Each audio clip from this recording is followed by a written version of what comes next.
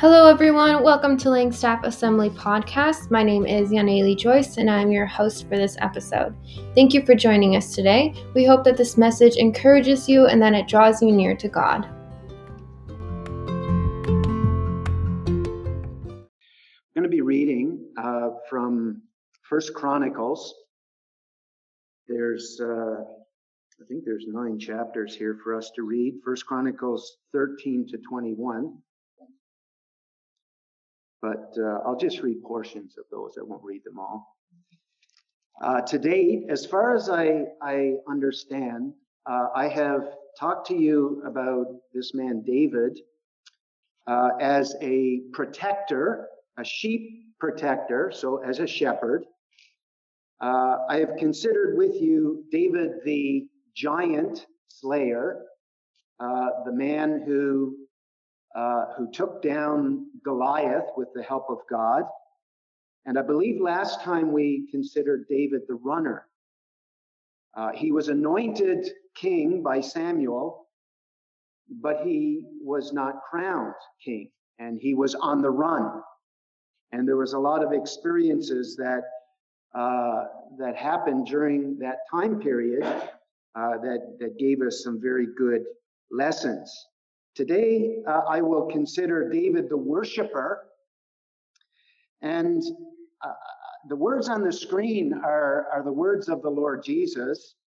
And it's just a good reminder to all of us that God is seeking. What we are doing here this morning and what we do throughout our days and throughout our weeks, even when we are not gathered here, God is seeking worshipers. True worship. So this is kind of thesis statement. True worship will require intentional living. True worship will require intentional living. Now, in ancient days, I put this picture up just to remind us that before the coming of the Lord Jesus, the ark was the center of worship for God's people. I put its construction, its top, its contents, its placement, its purpose, its transportation. All of these aspects, I guess it's really a study all on its own. Because this box that you're looking at, this picture is important and was important because somehow, some way, the presence of God resided in this little box. It needed to be handled with special care and sacred reverence. Sadly, that was not always the case. Now we know how it came through the wilderness, but in the book of Samuel, in particular, under Eli, number 1, the ark was desecrated. His sons, Hophni and Phinehas, were an abomination in its service. And it was used as a mascot, and it was captured by the Philistines and later returned. So under Eli, it was desecrated. Under Saul, King Saul, the ark was forgotten. King Saul was all about himself and didn't care much for the glory and the presence and the worship of the Lord. And so the ark was like a non-entity to him. Sad but true. Under David, the ark was restored. And this brings me to my first point in where we are going to read in 1 Chronicles 13. Let's just read the first 4 verses together. David consulted with the commanders of thousands and of hundreds, with every leader. And David said to all the assembly of Israel, if it seems good to you and from the Lord our God, let us send abroad to our brothers who remain in all the lands of Israel, as well as to the priests and the Levites in the cities that have pasture lands, that they may be gathered to us. Notice verse 3. Then let us bring again the ark of our God to us, for we did not seek it in the days of Saul. And all the assembly agreed to do so, for the thing was right in the eyes of all the people. So my point is basically this, that true worship is giving God priority. In 1 Chronicles 10, Saul dies. In chapter 11, David is anointed new king and takes Jerusalem. In chapter 12, his mighty men are gathered around him, and with the nation united under him, he gets to what is most important to him. That is the Ark of the Covenant. David wants it near him. He wants it in a place of prominence. He wants to bring it up to Jerusalem. And one of the very first things that David does when he becomes king is to bring this ark back to Jerusalem. There was a priority given to the ark, to God, and to worshiping him. This is the point. You worship what is important to you. You worship what is important to you. In his book, Life with a capital L, Matt Hurd says, and I put the quote on the screen, worship is simply the act of attributing elevated worth to something or someone and demonstrating it through the devotion of my energy, resources, focus, time, and anticipation. We are creatures designed to worship. There is no such thing as a human who doesn't worship. The real issue revolves around what or who do we worship. So worship is elevating, worthy, something that is worthy of the worth that you are giving it. As Paul talks about the sad example of God's people going through the wilderness, you will remember the solemn command in 1 Corinthians 10 is this: do not be idolaters.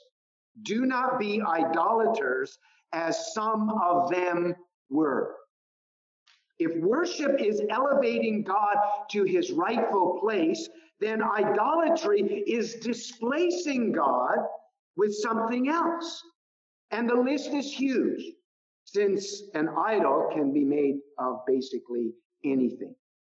I doubt if any of you have a golden calf in your home. I certainly hope not anyway. But maybe your God is power or wealth, or things, or a career, or appearance, or leisure, or relationships, or sports, or education. Like I said, the list is huge.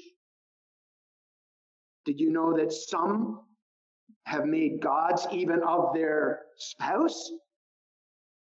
As wonderful and beautiful or handsome and prolific as they may be, he or she will make a very poor God. Going back to our definition from Mr. Hurd, God deserves elevated worth. As we love, as we serve, as we grow, as we place worth on our God, He is elevated in His presence. Some have made a god of religion, of a system, of a way of doing things, of rules and procedures. But we worship God, not a system. The system is just the means for us to collectively give God his elevated place. of worth. Secondly, true worship is living in obedience to God. Now, I know this is a simple principle, but it's very true. Let's just read these words. I think it would be good for us to read them together. 1 Chronicles 13, verse 5. So David assembled all Israel from the Nile of Egypt to Lebo Hamath to bring the ark of God from Kirjath Jearim. And David and all Israel went up to Baal-ha, that is Kirjath Jearim, that belongs to Judah, to bring up the ark of God, which is called by the name of the Lord, who sits enthroned above the cherubim. And they carried the ark of God on a new cart from the house of Abinadab, and Uzzah and Ahio were driving the cart. And David and all Israel were celebrating before God and with all their might, with song and lyres and harps and tambourines and cymbals and trumpets. And when they came to the threshing floor of Chidon, Uzzah put out his hand to take hold of the ark, for the oxen stumbled. And the anger of the Lord was kindled against Uzzah, and he struck him down because he put out his hand to the ark, and he died there before the Lord, or before God. And David was angry because the Lord had broken out against Uzzah. And that place is called Perez Uzzah to this day. And David was afraid of God that day and said, "How can I bring the ark of God home to me?" So David did not take the ark home into the city of David, but took it aside to the house of Obed-Edom, the Gittite. And the ark remained with the house of Obed-Edom in his house 3 months. And the Lord blessed the house of Obed-Edom and all that he had.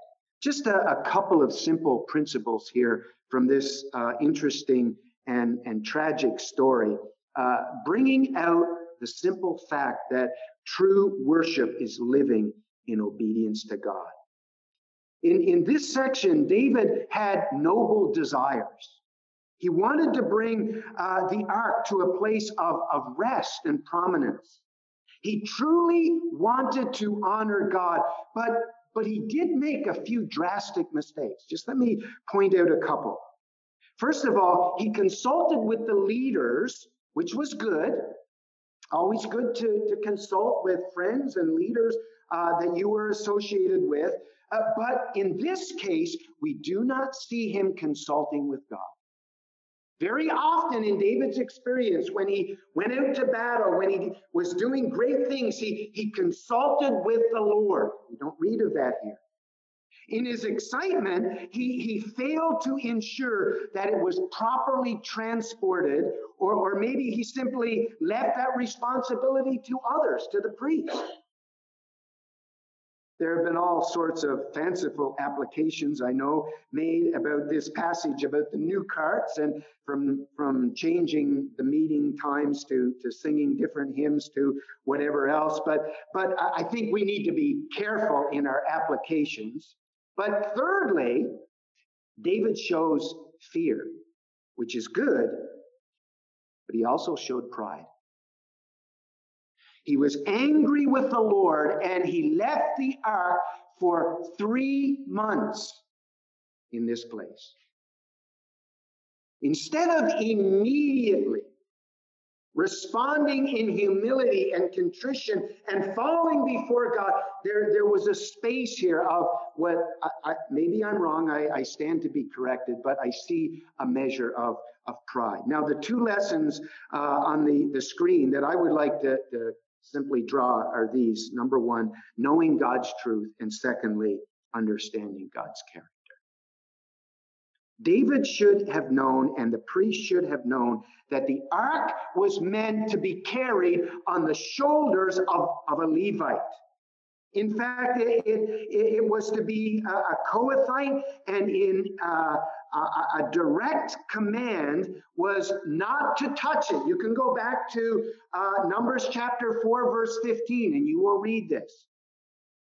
Now, I'm not saying that David decidedly sinned against God, but it is very possible that the priests responsible were consciously and knowing that they were doing something that they shouldn't be doing. They were disobeying a command of God. Now, while God doesn't expect you all to be theologians or Bible scholars, he does expect you to grow in your knowledge of truth. David at this point was not a young, naive believer. He was king in Israel. He knew his Bible. And he should have known this. It is not about how much you know, but how much you practice of what you know. That principle is true for every single one of us. We know a lot, brothers and sisters. Let us practice what we know. Understanding God's character. According to 1 Samuel 7, the ark was resting at the house of Abinadab in Kirjath Jearim. His son Eliezer was put in charge of the ark, and it was there for 20 years, all through the reign of Saul.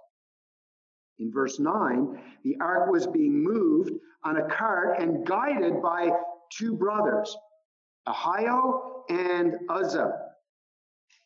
One in front, one behind. You know what happened. I read the story. The oxen stumbled. Uzzah reached out to steady it. And I mean, naturally speaking, you would think he was doing the right thing. He was doing a good thing. And it's just very tragic, very solemn. And I'll be honest with you, a little bit hard to understand why God cut him down. Now, I don't have all the answers, but a footnote in my NLT says this. As the Dead Sea Scrolls Masoretic text reads, okay, this is how it reads. The Lord's anger was aroused against Uzzah, and God struck him dead because of his irreverence.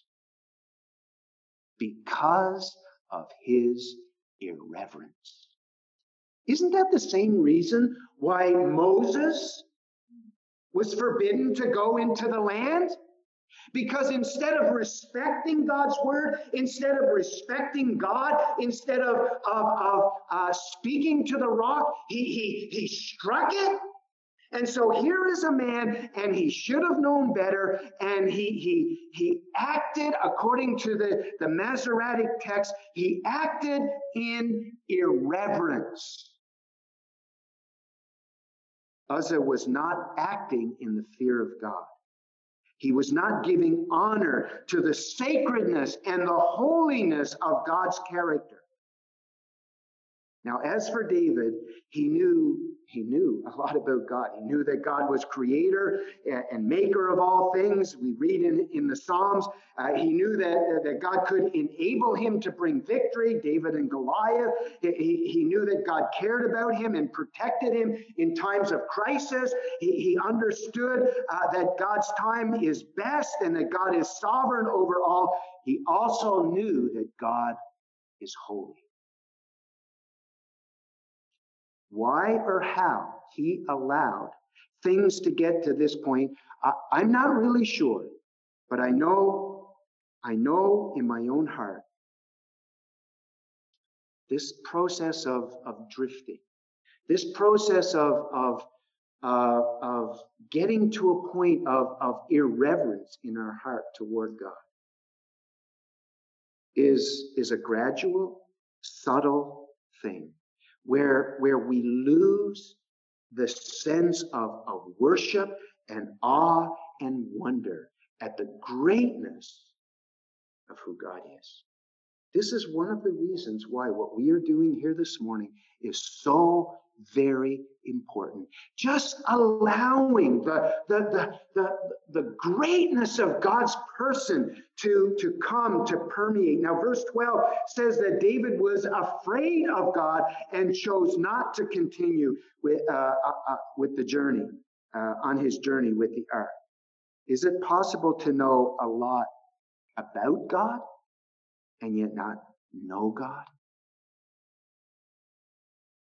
This is what Paul was getting at when he was writing to the Philippian believers. And it was really his greatest desire in relation to the Lord Jesus, that I might know him. Not know about him, but that I might know him. Experiential, personal knowledge of our Lord Jesus Christ. Thirdly, true worship is a holistic experience. Now you have to go to chapter 15, I guess, to get the details of this. And I'm not going to read the whole chapter. Just look at verse 2, first of all.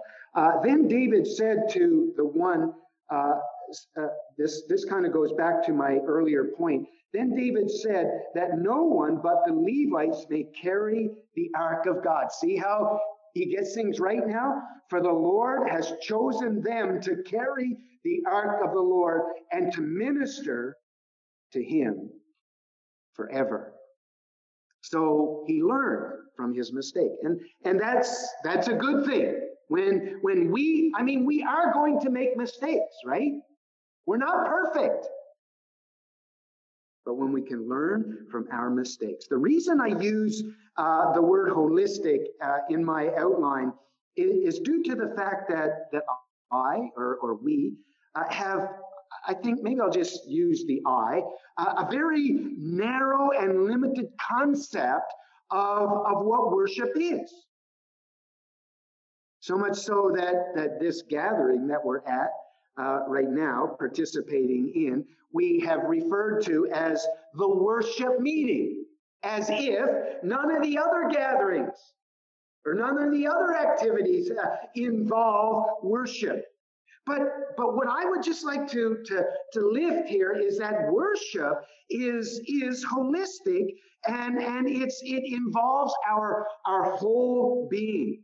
It's not a once a week experience. It's not just words that we say on a Sunday morning. In fact, we can just say words and that's all they are, just words and not worship. In this chapter, we witness David engaging all of his being. His body, his soul, and his spirit were working together for the glory of God. Now, I put on the screen these words, and I've repeated them here probably, I don't know, I was going to say 2 or 3 times, maybe even more. And so you know that I love these words by William Temple, and I won't repeat them. You can see them for yourself, or at least I think you can, yes. And but it's interesting that back in 1931, this man, William Temple, was leading a large congregation in the singing of the familiar hymn that we often sing when I survey the wondrous cross, on which the Prince of Glory died. And just before the last stanza, and I believe there was a large group of individuals, probably over 2,000 people in the congregation, he lifted his hands and he stopped them from singing. And this is what he said: if you mean these words, so they're coming to these last words, were the whole realm of nature mine. Okay? And he stops the congregation and he says, if you mean these words with all your heart, then sing as loud as you can. He said, if these words mean nothing to you, he said, just remain quiet. Don't sing them. They're not worthy of coming from your lips. If you do. But he said, if you mean them just a little and you want them to mean more, then just softly sing, were the whole realm of nature mine, that were an offering far too small. Love so amazing, so divine, demands my heart, my life, my all. And according to what I read, there was a low hush singing of about 2,000 people singing those words. Just, they mean a little. I want them to mean more. And so here is David, and I can't really get into it, but he talks about this experience before the Lord. And where is it anyway? It comes out clearer back in Samuel, in 1 Samuel chapter 9, I believe it is, but I've kind of lost my place here. But anyway, in verse 29, it says about Michal that she saw King David dancing and celebrating. And of course, she despised him in her heart.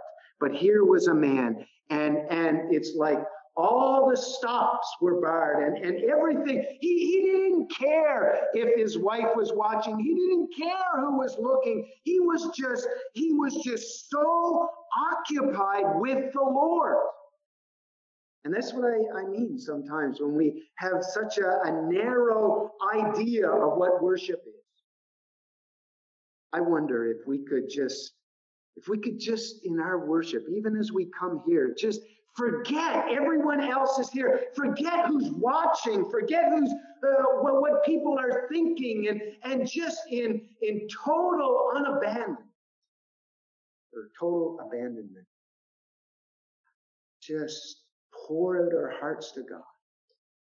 But we have the privilege, of course, of doing this all our days. Okay, time is pretty well gone here. The last 3 points I'll just zip through. True worship starts with a spirit of gratitude. Now, you can read chapter 16 on your own. David, he prays, and this kind of lines up with the readings that Sean gave us in the Psalms. But, true worship starts with a spirit of gratitude. And you can go down, I think I have 11 things that are mentioned here in this prayer of David, and they all focus on the Lord, on his Lord. And David is so overcome that in verse 25, he bursts out in worship, and he says, "For great is the Lord, and greatly to be praised, and he is to be feared above all the gods." And so his worship, it started with gratitude. We have a lot to be thankful for this morning.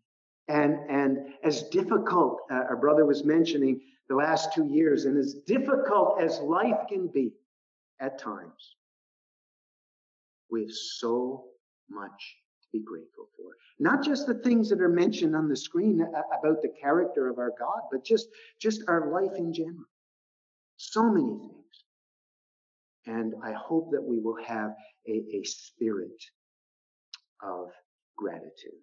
5, true worship is desiring to give God the best. In chapter 17, we find that David, the ark is back in Jerusalem, and David is living in a huge big palace, and he has this desire that the ark, that instrument that represented, that held the presence of God, he wanted a palace. He wanted a temple. He wanted something. He didn't want it just he said, how is it that I'm in a big palace and this ark is in a little tent? We need to build something big. And initially, Nathan the prophet, he was gung-ho for it, and he thought that it was a good idea for David to build a temple. But of course, the Lord spoke to him. You can read the story. And the key is this. When David hears back from Nathan that he's not allowed to build the temple, it says, you can read it from verse 16 down to the end. But verse 16 says, then King David went in and sat before the Lord. Isn't that good? He sat before the Lord and said, who am I? 3 times, actually, in the life of David, you will read David saying those words, who am I? Just bringing out his humility. But it's just this idea that David wanted to give God the best. He wasn't leaving. It was Carter that was here a few weeks ago and speaking about Malachi, where God's people were giving God the leftovers, what was just left and what they didn't want. Of course, the great example is in 2 Corinthians chapter 8, is our Lord Jesus Christ. And he gave himself. That's what God wants. God wants us to give himself. And that brings me to my final point. True worship is costly. True worship is costly. It was costly for the Lord Jesus. You know, the cross was an act of worship. But it will be costly for us. Now, in this chapter 21, David had sinned. He had counted the people, something he wasn't supposed to do. He acknowledged it. He received forgiveness for it. Now, at God's command, he builds an altar. And you can read the full account in chapter 21, 18 down to 29. But he went to Ornan, the Jebusite, who would have given David the grounds. But notice what David said in 21 and verse 22. And David said to Ornan, give me the site of the threshing floor that I may build an altar to the Lord. Give it to me. And notice these words. Give it to me at its full price, that the plague may be averted from the people. And so the text that came to my mind is the one that's on the screen, Romans chapter 12 and verse 1. And I want to leave this one with you. I appeal to you, therefore, brothers and sisters, by the mercies of God, to present your bodies a living sacrifice, holy, acceptable to God, which is your spiritual worship. When Paul says present, he means full surrender. When Paul says your bodies, he means your whole being. When he says a living sacrifice, he means dying daily. When he says holy and acceptable, he means right living, doing what's right. And when he says your spiritual worship, he means honoring God. God loved us enough to give us his one and only Son. That's what it means to place value on someone. You go the distance. You make the sacrifice. You do what is needed. You don't worry about the cost. And the cross is proof of that. Now, if you have never bowed your knee to the Lord Jesus Christ, if you have never surrendered your life to him, if you have never received him as your personal Lord and Savior, then now is the time to do that. There's no better time than right now to receive the Lord Jesus Christ as your personal Savior. But for a good number of us, it brings us full circle to where I started. What you worship what is important to you. May we continually and intentionally worship the one who gave himself for us. May we continually and intentionally worship the one who gave himself. Hey, thank you so much for listening. What a privilege it was to share God's word with you today. We pray that you were fed, strengthened, and more equipped to run the race with perseverance. To listen to more podcasts like this, make sure to subscribe. For more content from Langstaff and to connect with us, go to langstaffassembly.com. Have a blessed day, and we'll see you next time.